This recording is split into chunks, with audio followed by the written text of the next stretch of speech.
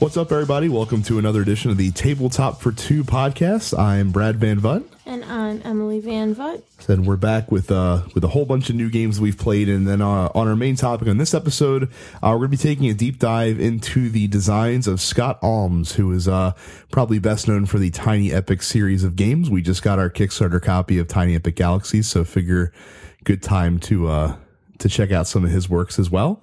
But before we get into all of that, just a reminder, you can find us online on Twitter and Facebook and Instagram at Tabletop for Two for all of those. And if you get a chance, please subscribe to the show. You can do it on iTunes, Pocket Casts, or Stitcher Radio. We're available on all three of those, and that way you get the episodes automatically delivered to you every other week when we record.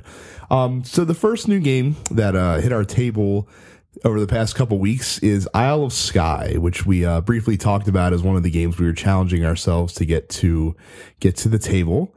Isle of Skye is a tile laying game with like a unique auction mechanic, I would say. Mm-hmm. It's been described as Carcassonne on steroids, essentially.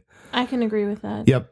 The way it works is every round, each player has 3 tiles, and they place the tiles in front of a screen that they have. And you're going to secretly assign one of the tiles to be discarded, but then set a price for the other 2. And then once everyone's set, you reveal your screens, and each player has the opportunity to buy one tile from another player. And if you decide to buy the tile, then you pay that player the price that they set for that tile. And then if no one buys that tile, then you're stuck with it. And you have to pay the gold that you put up for it to acquire it. And it goes into your little kingdom, and you have to match terrain styles like Carcassonne. Yeah, but see, the thing I didn't like is that you said you didn't have to match roads, and I'm like, well, that doesn't make it as, skillful at actually getting the tiles themselves, because it's like, oh, if it's got a road, it doesn't matter. Sure. Well, it might matter, because the other unique thing about the game is that during the game, there's 4 different scoring conditions, and you know what they are up front. And this is out of, I think, 16 that come in the box. You're going to pick 4 randomly. And when those conditions get scored, is preset before the game. So like in the first round, the first scoring condition will get scored. In the second round, the second scoring condition will get scored. In the third round, the first and the third scoring condition will be scored, and so forth. Basically, every scoring condition happens 3 times during the game. And then after 6 rounds, whoever has the most victory points is the winner. What did you think about this one? I think it suffered from lack of players. Honestly, I think it would have been a better experience with, at least even one more person. Yeah, I think because, like you said before, auctions are tough with 2. Well, it's even tougher with this one, because it's not even an auction so much as you're price fixing, stuff like that. You're basically setting the market. So you're either getting them to buy it or you're screwing yourself out of money. Yeah, which makes it easier, I guess, in a way, because like if there's a certain tile that you want, you can easily price it outside of what your opponent can afford, because you generally have an idea. It's easier to keep track of one person's money than it would be to do more people. And yeah, it didn't strike a chord with me as well. It was all right. It was not my favorite. Yep. I didn't mind the terrain stuff is fine. You know me, I'm a bit of a perfectionist with things. I can't help it. Well, like I said, there's I think 1 or 2 scoring tiles. And my completionist nature is just, yeah. I know there's 1 or 2 scoring tiles that do make roads matter. So, if you ever played with those, you'd be happier, because then you could connect them together. Why would they even do them if there's, I don't know. So, but it was okay. I wasn't too jazzed by it. Like I said, I'd probably have to play it with more players. That would probably be better. But as of right now, Isle of Skye is so. Not feeling it too much. So the next one that we actually was on our challenge list was On Her Majesty's Service. I keep wanting to say On Her Majesty's Secret Service. As one is one to do. This game punches you in the face right from the get-go. It really does. I wasn't expecting this one to be nearly as mean as it was, which is fine for us. Yes. What On Her Majesty's Service is, it's kind of a Sorry, Brad's really much better at explaining the games, but he reads all the rule books, so. It's kind of like a Euro-y puzzler type of game, but it's got some trading elements to it as well. Basically, the board is made up of these spinning gears, essentially, and each gear has 4 spaces on it, and the space that you are attentive to is the one that's actually facing you, depending on what side of the board you're sitting on. And there's 4 different I think they call them ethers in the game. It's basically, I call them gems. Yeah, they're basically 4 different colored gems that you can buy and sell. And on each of these cogs that, are on the game board, there's the different colors with different values in them. Yeah, so the whole point is to buy at a low price and sell at a high price for the different gems. The catch is whenever you use a space, you put like this little token on it to cover it up, which players can then remove later. You're trying to basically collect there's 4 different artifacts that are scattered around the board. You want to collect those. You have to collect a preset set of these gems, and then each player has a secret exit space, and basically the first person to do all that stuff and get to the exit space is the winner. So where this one gets mean, though, is that you have, obviously, also every time, I forgot to mention, every time you use a space, it also rotates clockwise, so you might be sending a lesser space over to your opponent, basically, to use from their perspective. The other thing that happens is that you get these like special powers that have some really brutal. No, you don't get the special powers. There's 4 people on the corners of the board, and they each correspond to a different power. Some of which are mean, some of which are helpful. Yeah. Well, remember, they also have those like special action cards, though. Remember too, right? Oh yeah. Yeah, like to the point where like one of them's like you can steal an artifact from one of your opponents, which is actually how and I ended up SOB, winning. That's how he won the game. So no complaints there.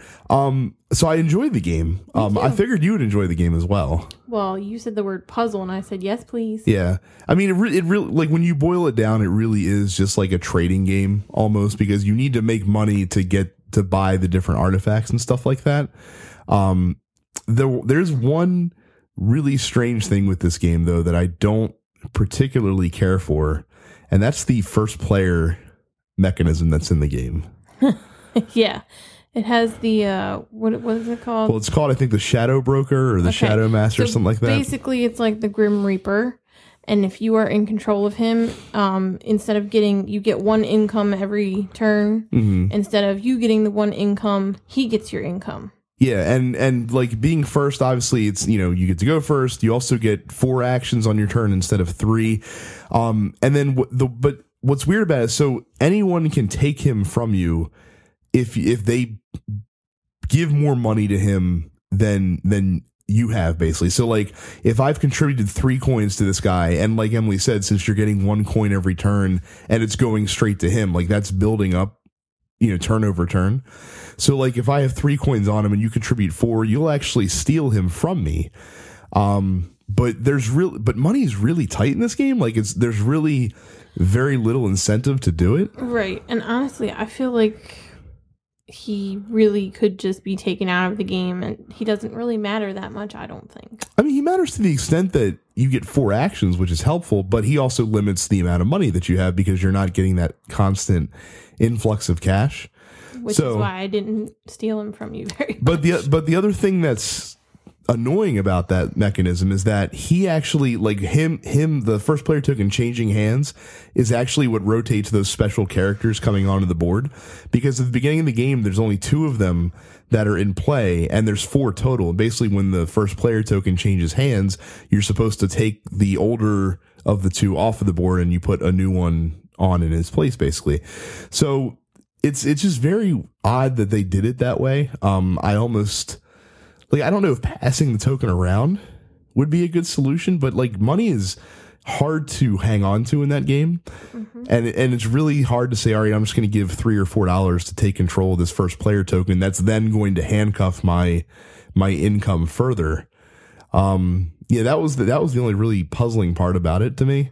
But the game itself is solid. I enjoyed it a lot. Of course, since it's Cool Mini or Not, the miniatures and the components in the game are top notch.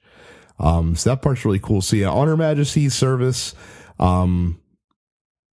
Try it if you like trading games and like puzzly style games.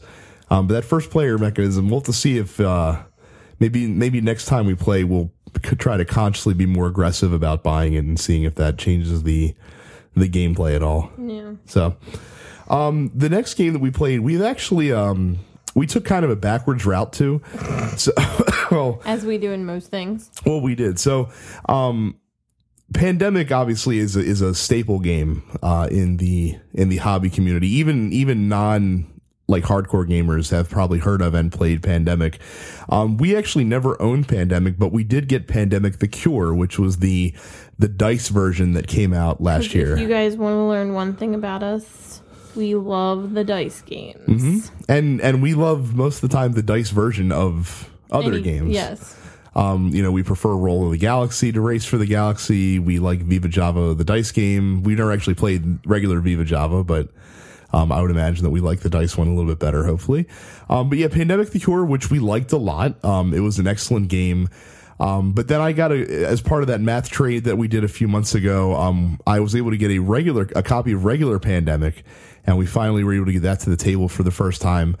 So if you've played, for those that have never played Pandemic before, you're basically different roles trying to globetrot to prevent these viruses from taking over the world basically and destroying everything.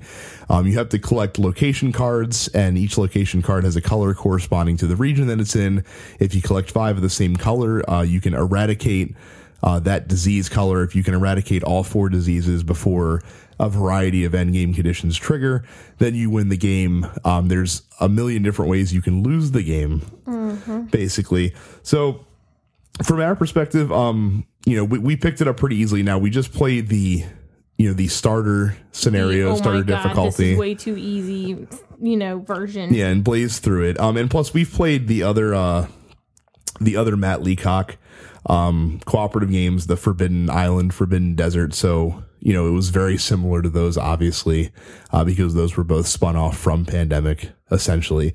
So it was fun, though. It was fun. And this is one, my best friend and her husband got this game, and they just love it, and they play the crap out of it. They bought the expansions. Like, I'm super happy that they're getting into this hobby, because we've even talked about doing, like, a Skype date with this. Yeah, I mean, and the reason that I wanted to play it is because Pandemic Legacy is coming out soon, and that's definitely something that I would like to play. Since I won't play Risk Legacy? We can't play Risk Legacy. You need at least 3 people.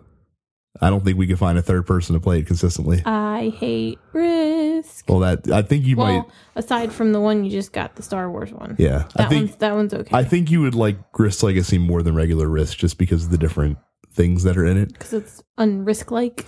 I mean, it still plays like Risk, but it's not quite as, stupid. Just because of the different permanent effects that can change and stuff like that. But we're going to play Pandemic Legacy anyway, so we'll get to experience that style of gameplay firsthand.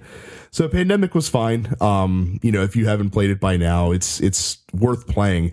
I actually prefer Pandemic: The Cure, though, personally. Well, I think we've effectively turned Amanda and Brian to get Pandemic: The Cure too, because after we played with them, they're like, "Oh my god, it was so much fun." Well, I mean, they still play the regular one, but maybe we would need to try with the expansion. So with the 2 kids, it might be a little easier for them to get the dice one knocked out. Yeah, it's a little bit quicker. I think the dice one's a little bit more effective with 2 players, just because of the way the game is set up, though. So, next on our list, one that we have talked about and been waiting for very impatiently: Legendary Encounters Predators. You have heard us gush and gush about Legendary Encounters, because it's fantastic. This one, of course, brings the Predators into the mix, and we actually got it to the table and got our butts whooped. Pretty badly, I might say. Yeah, I don't think we actually ever finished the first objective. I don't think we... we got well into the second objective deck, but we never actually completed the first objective. No. So, of course, the first game of this is always sorting it, because for some reason the Legendary games come with the most ridiculous sorting best methods in the entire world. Now, mind you, I offered to help, but he just couldn't help himself. And by the time I got home, he was just like halfway through. And I was like, I told you I'd help. Well, you helped me sleeve it, though. Yeah, and that's the other thing. I'm a little bit ridiculous. And I went ahead and I bought the sleeves like a month ago. Because I looked up the card count and was like, hey, I need this many sleeves. Well, we know where it's going to be something that gets played a bunch of times. So far we've only played the regular cooperative scenario. We've yet to try the competitive Predator scenario, which I'm looking forward to because it adds some different wrinkles to the gameplay. As a side note, I have to tell you, there is a card called Sexual Tyrannosaurus. Which makes it the best game automatically. I completely forgot about this line in the movie, and Brad's like, how did you forget? I was like, maybe I just blocked it out of my head. I was like, I do not remember that. And I'm just, Yeah, all the Jesse Ventura cards are absolutely the best in the entire game. Oh, so funny. Yep. That's one thing this game will always have over any other game is that it has a card that is literally titled Sexual Tyrannosaurus. Yes. So, but yeah, if you liked the Alien version of Marvel Legendary, or even if you just of Legendary Encounters, or even if you like Marvel Legendary, or even if you like deck builders or cooperative games, you should get Legendary Encounters because it's excellent, and the Predator one is just as good, and it has replay value in different ways than the Alien one does, because even though you have less scenarios for the cooperative game, it has the competitive game in there. And you can also use it and do an AVP crossover. Mm-hmm. So yep, you can send in the team of heroes from Predator against to fight all the aliens from Alien 2, which is kind of cool. Kick some booty. Mm-hmm. So we'll be definitely playing that one a lot more in the future. The next on our list was a game that I've actually been keen to get for quite some time, and that is Stockpile, which is from Nuevo Games, if I'm not mistaken. I can't remember the publisher off the top of my head. I don't pay too much attention, you know this. Stockpile is a stock market simulator that incorporates insider trading, which is an interesting mechanic. Really, really good with two people. Well, yeah, and that's usually the detriment to these games is usually you have to have at least 3 people just to mix up the information a little bit. Yeah. And so the way this one works is that at the beginning of each round, players are given basically some inside information about how one of the stocks in the game is going to be affected that round. And then players will then create the stockpiles where basically these piles of cards get made. And then players draw cards and add them to these piles, basically, and you add one card face up and you can put one card face down so that your opponents won't know, and then you effectively bid on these piles of cards. You're trying to gain shares of stock, but there also is like trap cards that might make you pay out money, but you also go into this having the knowledge of how 2 of the stocks are going to act that round. Well, in the 2-player game, that's how it works. So that's how they get around the pitfalls that these games usually run into, is that the 2-player game actually plays like a 4-player game where each of the 2 players is basically you get 2 inside informations. You bid on 2 different stockpiles, so you get a bunch of stock. And then after that happens, you have the opportunity to sell stock, and then you find out what happens to the different stocks. If a stock kind of like maxes out, then it actually splits and is worth double. If it actually busts, then the stock goes bankrupt, and you any players that have shares in that company straight up lose those shares. But the thing that I like about it is that you can kind of game it a little bit. So like you can fake like you have knowledge about a certain company to get a player to like sell early when the stock's value is about to improve, which is kind of cool. Or you can, like, you're trying to read what your opponent's doing. Like, hey, why are you selling this stock? Like, do you know something that I don't know about what's going to happen with it? That kind of thing. And excuse me, not all of the information is known because there's always, I think in the 2-player game, there's always 2 stocks that no player knows about. So you're kind of twisting in the wind and trying to, predict what the other ones are going to do based on the information that you have in front of you. This was really good. This on, usually you don't request games to get back to the table, so soon after playing them, but you were like 2 days after we played this for the first time, you wanted to play it again. Also, side note on this game, has the most giant first player marker ever. Like, I told him, I put it on my forehead. I said, look, I have a new headband. Yeah, it's ridiculous. And then there's actually like little mini expansions in the box too, is because they have little characters. This one was fun. They had characters and they're actual like real people. Like they had Discount Donald, and it has a Donald Trump like character with the terrible hair. It had that crazy. Was it Crazy Kramer? Yeah, the Jim Cramer analog and like a Mark Cuban analog and a Bernie Madoff analog and stuff like that. So they like famous characters. It also has a double-sided board, which has the first side has symmetrical stock tracks for each company, and the other side, of course, used the first time. But then the second time, we went over to the it mixes it up a little bit. How would you compare this to, say, Mars Needs Mechanics, which isn't necessarily a stock market game, but has a lot of similar feels to it?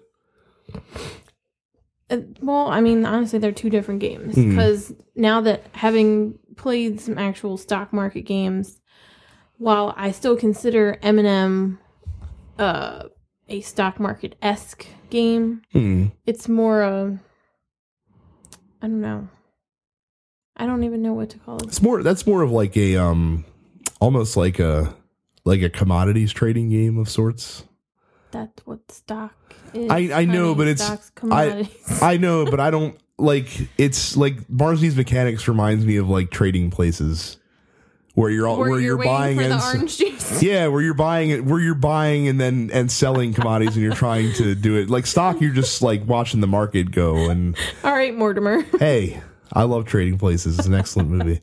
It is an excellent movie. We have you don't know this, but I'll tell you now. We actually have a copy of Planet Steam headed our way, so we'll see. It's another market-ish game. Got a good deal on it, so. See, look, he never tells me these things. Like I come home from work, and if he's not here, I'm like, honey, there's a box. What's in the box? Yep. Don't open it. Or sometimes he's like, okay, go ahead and open it. So, but that is Stockpile. So thumbs up from us for 2 players. Yes, very much so. Next on our list, we played Codenames. This was one of those ones that Brad, he's like, oh, this is the new hotness. This is his thing. I'm like, dude, seriously, get some new phrasing here. Anyway, we actually played this the first time with 4 players with 2 of our best friends, and it was really fun. And then we tried the 2-player version, and we kind of didn't do so well. Yep. So Codenames, this is a word game from Vlada Chvátil of all people. It's actually, but it's very simple. So on the way the game works is that you have a grid, a 5x5 grid of 25 different words, and then you have 2 teams.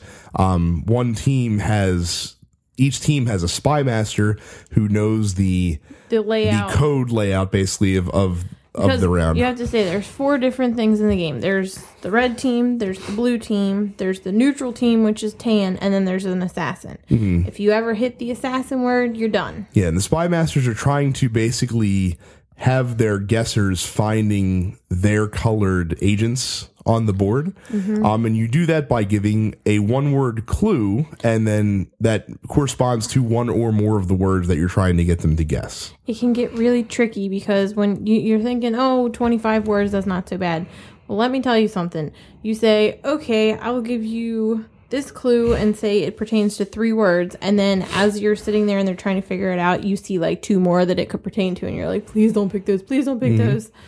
So, but at least that's part of the cool thing in the game is you're trying to say, all right, I see, like, I can connect these 3 words, but is that going to also relate to any other word on the table? Hopefully not the assassin, because you can't, because like I said, you got to avoid the assassin at all costs. And basically, whichever team finds all of their agents first is the winner. Now, the 2-player game is more of a beat the clock exercise of sorts, where you're just trying to find it. No, we're not. We did not do well at all. Because Brad is terrible. What? I was giving excellent clues, and you were just terrible at following. I think I'm a much better clue giver than clue guesser in that game. I think so for sure. But yeah, the 2-player game, you're just trying to solve it as fast as possible, and basically each turn you have to put down one of the other team's agents, essentially, and you're just trying to the faster you get it, the better score you get. I thought it would be kind of lame with 2 players, but it's actually kind of cool. It's a fun exercise trying to like beat the clock, and plus it helps you practice for when you're actually playing the competitive game as well, to kind of learn the little nuances about the guessing. It's just tricky though, because like I said, the clues that you give are only one word, and you can't like assist those clues in any way. Like you can't, you make any faces to try and hint something or, elaborate on the clue outside of just giving the one word clue. So very easy to pick up and play. I wouldn't get it if you're only ever going to play it 2 players. I think you really should have the full experience to experience the game the way it is. It'll probably be a better party game. Yes. Yes. But like I said, if you have it, it's still a fun exercise to, like, it's a good filler game to play 2 players. Like you can play, one game where I'm giving the clues and one game where Emily's giving the clues, and you can knock that out in 30 minutes or less, and still have a good time with that. Guess Who for adults. Kind of, sort of, actually. Yeah, that's actually, that's a really good comparison, actually. It really is like adult Guess Who. Don't act so surprised. I'd never thought, I didn't think of it that way. But that's Codenames. So definitely check that. I think it's like $20 too. It's a heck of a price for that thing. If you can find it, apparently it's hard to find right now. So, the last game deserves a little bit of a setup. So this was at my behest. It was at your behest, but I've been trying to find like an epic 4X-ish style game that would work well with 2 players. It's been harder than you think. We've had a few mild successes. Empires of the Void is a game that we both like that's worked out really well. But we've had a lot of misses too. Eclipse didn't really hit it for us. Exodus Proxima Centauri, we were so on, but we never felt compelled to play it again. We actually got rid of it. Rune Wars is a game that I liked a lot. But it just took too long. It was like, even with 2 players, it would take still a solid 5 to 6 hours. And he got mad because I won the first game. I did not get mad, but it does stink to lose 2 players. And I wanted something that was also kind of similar to like the Game of Thrones board game, which we also really like, but you need realistically at least 4 players in order to play that. And it's also an incredibly long game. Like that's an event game that you have to make a whole day out of. Last time we played that, actually the one and only time that I've played it, we got a babysitter and shipped the baby off and was like, had all our friends come over. I think it took us like 3.5 hours. Mm-hmm. And even still, like the game ended in round 5 of possibly 10 and it took 3.5 hours. So, yeah. So we've been searching for like the perfect skirmish game that would work well, fit in a reasonable time period, and played well 2 players. We'll enter Forbidden Stars. Forbidden Stars is the new game from Fantasy Flight that takes place in the Warhammer 40,000 universe. Neither Emily nor myself know anything about Warhammer 40,000, but the gameplay looks solid, so we decided to finally give it a whirl. We've had it for a couple months now, and it was pretty good, I'd say. Well, see, I was looking for, since we went through withdrawal during the month of August, I needed something really, really meaty to dig my claws into. So I said, a Sunday night, and I said, hey, baby went to bed. Let's bust this out. He's like, all right then. Yeah, this one has you controlling one of 4 unique factions within the Warhammer 40K universe. I was the bad Space Marines. Yes, you were the evil Space Marines. I was the more noble Space Marines for our first game. I was the scurvy knaves of the Space Marines. And what you're trying to do in this game is you're trying to disperse your empire of sorts, but also collect these objective tokens that are being guarded by your opponents. And you also need to be able to collect resources to do things within the game. Yeah, because during the game you're gonna build more units so that you can send on the board and then send off to different areas to fight. You can acquire more combat cards. We'll talk about combat in a bit because it's handled pretty uniquely in this game. And if you guys follow us on Instagram, you saw the epicness of the final battle that went down. And this one's interesting too because it does the hidden order selection that Game of Thrones does, where you plan all your orders in secret and then execute them, but they're actually planned on the board itself so that you can restrict your opponent from being able to do stuff depending on where you place your order tokens. So combat's also kind of cool with this game. So every player, like when you send your units, each of the units has a die value, and when combat starts, you roll the dice. You could get a gun, a shield, or a morale thing. And then each player has a what's called a combat deck, which is a deck of 10 cards that's unique to them, and you draw 5 of them. And then through the combat, it's like a 3-round deal where you each play a card in secret. The attacker flips their card over, they resolve it. The defender flips their card over, they resolve it. You look at each player looks at the number of guns they have versus the shields of the other player. That player will then suffer damage equal to the amount that gets through. And if you still have units left on the table, then you do another round of card combat. After 3 rounds, whoever has the most morale still standing, because each unit also gives a certain number of morale to the fight, wins the battle, essentially. It's a very unique way to do it, I thought. And also, since you can acquire new cards in your combat deck, you can purchase new cards and replace upgrades. Yeah, you can upgrade some of the older cards. You can really craft a fighting force that is all your own, sort I had of. some bad mamma jammas in my deck. Well, it's what won you the game eventually, is that you were able to spend a lot of time upgrading. I was just trying to get units out like crazy to try to expand. And this was cool because it came down to like a, final epic battle, and I won one morale.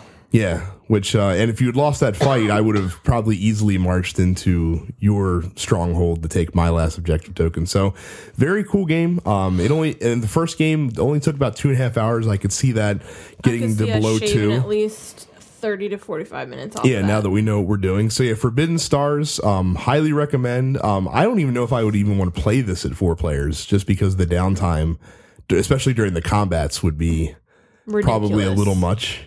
But as a 2-player game or a 3-player game, if you're looking for like a skirmish style game, this definitely would fit the bill. I would definitely say to check it out.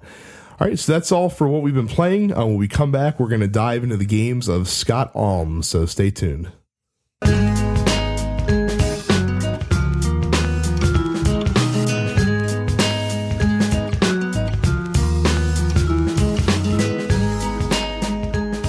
All right, so we're back, and like I said on the show this week, we're going to take a look into the games of Scott Almes, who is probably best known for the Tiny Epic series of games. He has a few other games that we'll talk about, though, that we know of his as well. So his name's kind of blown up just because the Tiny Epic series has kind of caught fire over the past 1.5 years or so. So I guess we'll start with those. We've backed all 3 of them on Kickstarter. And so we've played all 3. We finally got Tiny Epic Galaxies, which is probably the one that I was most looking forward to.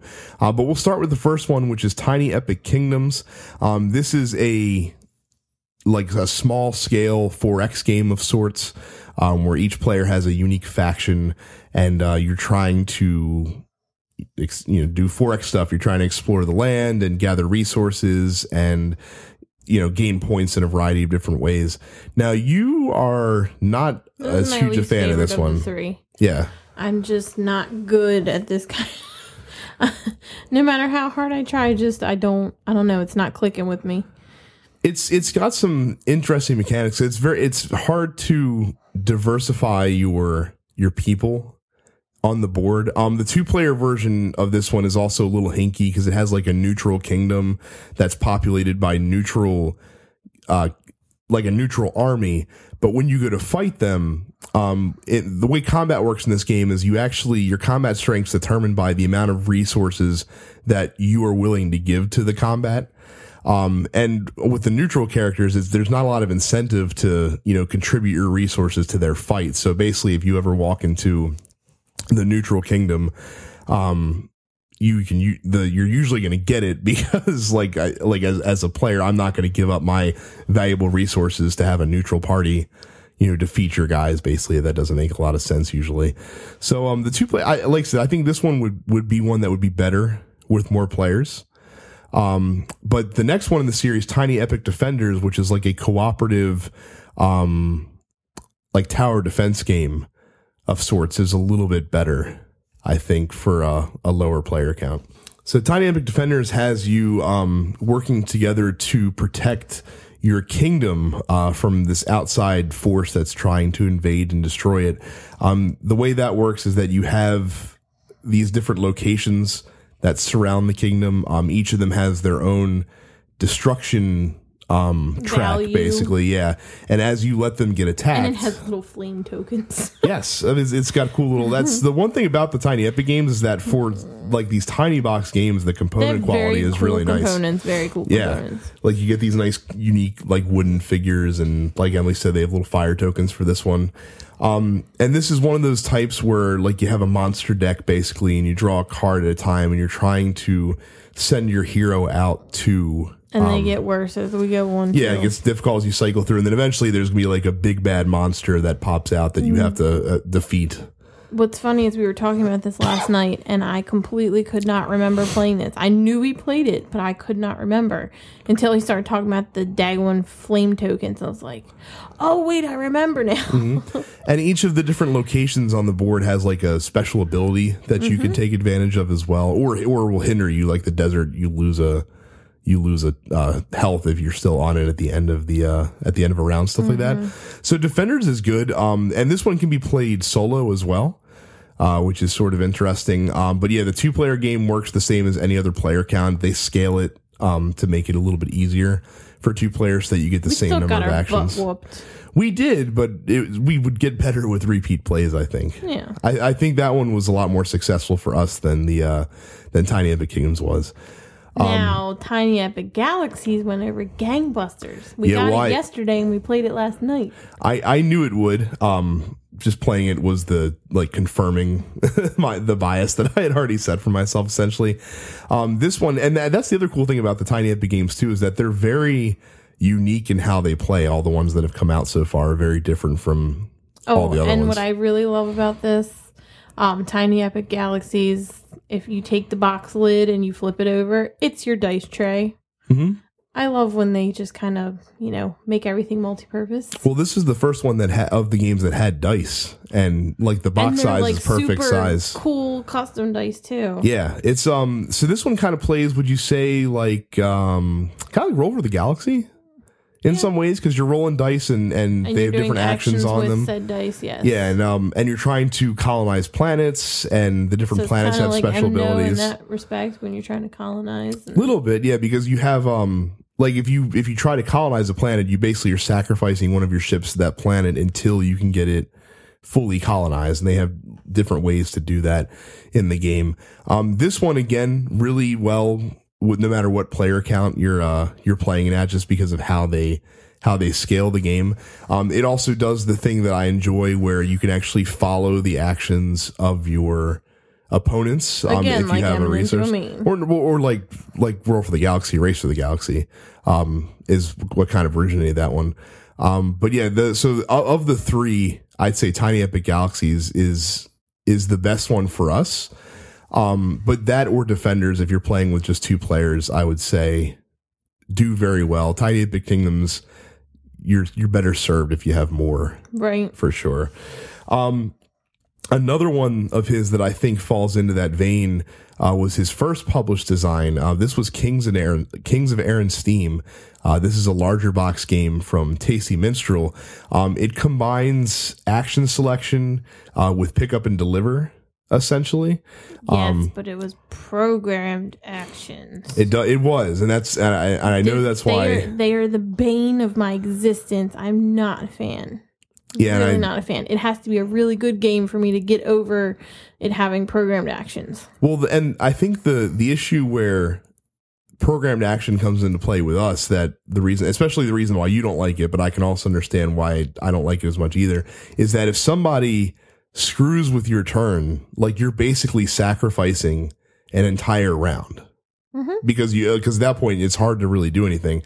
Now in this one, it's like having to roll dice for things. It's too much luck involved. I don't like that. Well, it's not luck because it's determined by what other players do and their planning. Yeah, you have to get lucky that they don't do stuff that screws up your plans. Well, no, you can read what they're going to do and anticipate it and plan around that. So I'm not going to say it's luck. That's just bad foresight if you get hosed into that, but I can see where it would be a problem, because in a game like that only lasts for 5 rounds, like losing an entire round is almost like a death blow of sorts.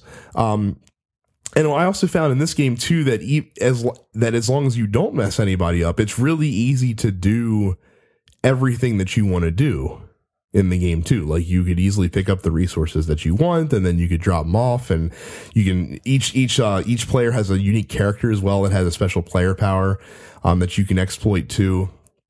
So yeah, this one didn't really quite hit the nose for us, I'd say.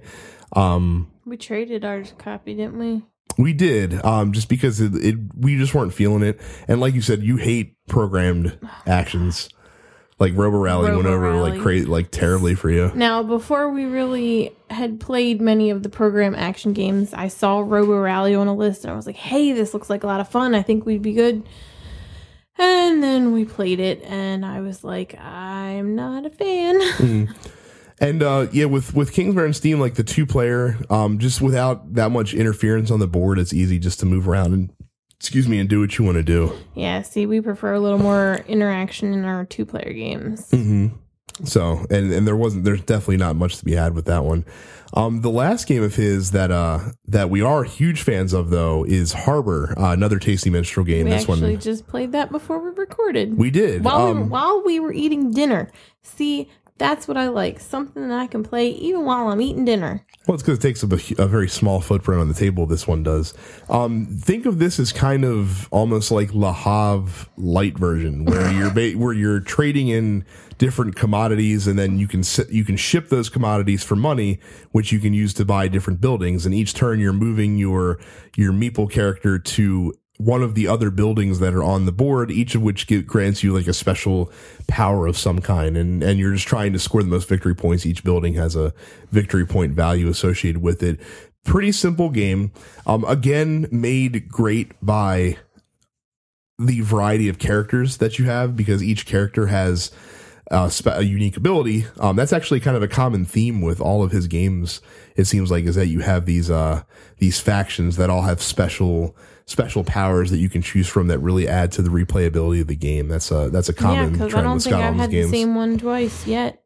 No, and with like literally with every game that we talked about of his has that, except for Tiny Epic Galaxies, but that one has the different planets that come out that all have different abilities that are going to be randomized in each game as well.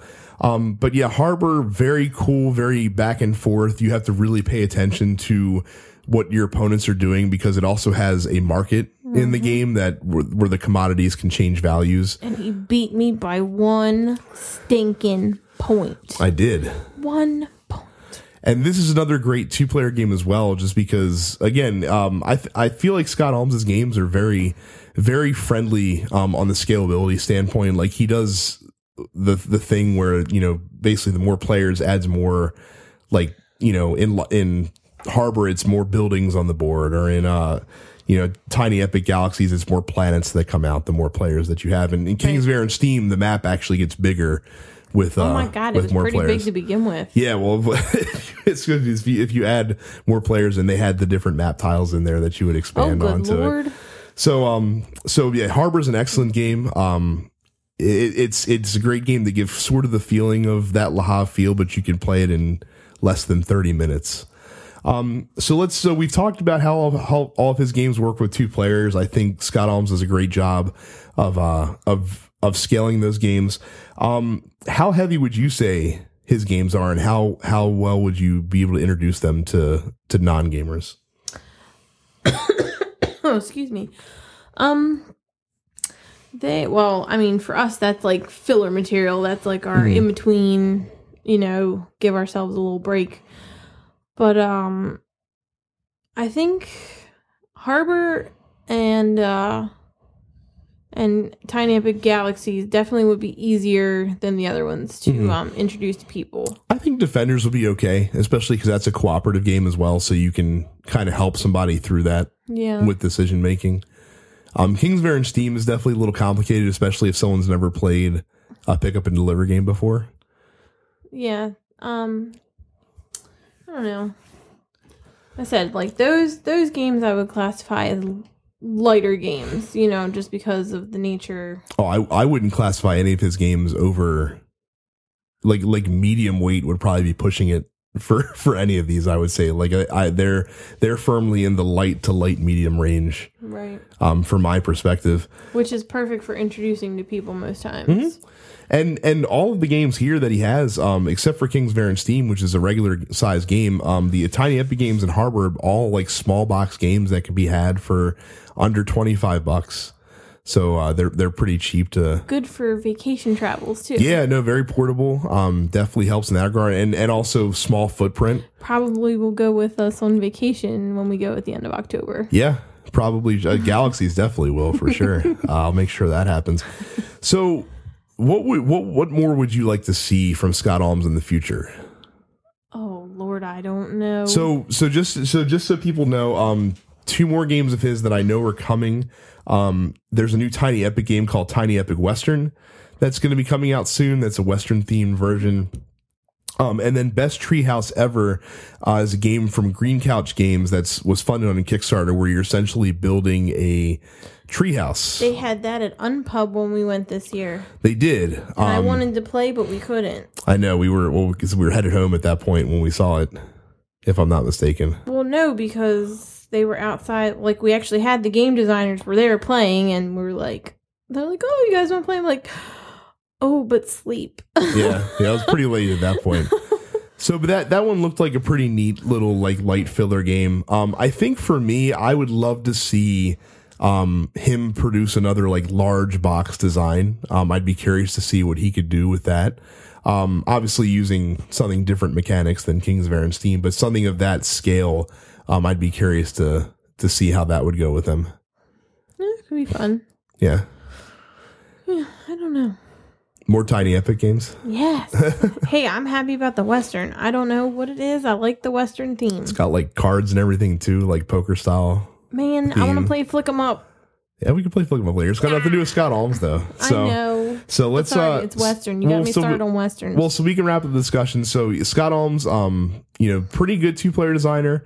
But still relatively new to the game as well. So, he's got a lot of designs ahead of him, I'm sure.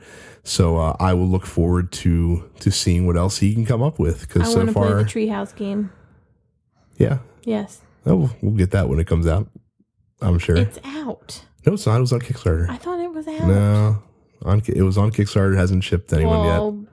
Make it happen, Captain. I want the Treehouse game. Well, we'll get it when it comes out. But yeah, so definitely more hits than misses for Scott Almes, for our take. Yes. So, that's our show for this week. So, don't forget that we are an affiliate of the Nerdpocalypse Studios network of shows. You can check out all the other great shows on the Nerdpocalypse Studios network, including the Nerdpocalypse, Dense Pixels, Black on Black Cinema, and Mouthful of Toast. You can also check out the premium membership that you can get for just $5 a month or $50 a year. That gets you weekly episodes of Look Forward and the airing of grievances, and monthly episodes of No Time to Bleed. And also don't forget, like we said at the top of the show, you can find us on Facebook, Twitter, and Instagram at Tabletop for Two. That's going to be all for this week. So we still have, from our Get to the Table segment last week, we still have 2 more left. We'll see if we can do it. Not entirely sure if we can. We'll see. Because we kind of have a little bit of gaming ADD, not going to lie. Where we'll get on a kick and I'm like, okay, I want to play this. We did play St. Petersburg. We did. That was the biggest one that I wanted to get. So we knocked that one off. But yes, we'll see how much better we can do. But thanks for tuning in. We'll catch you guys in a couple of weeks. See you later. Bye.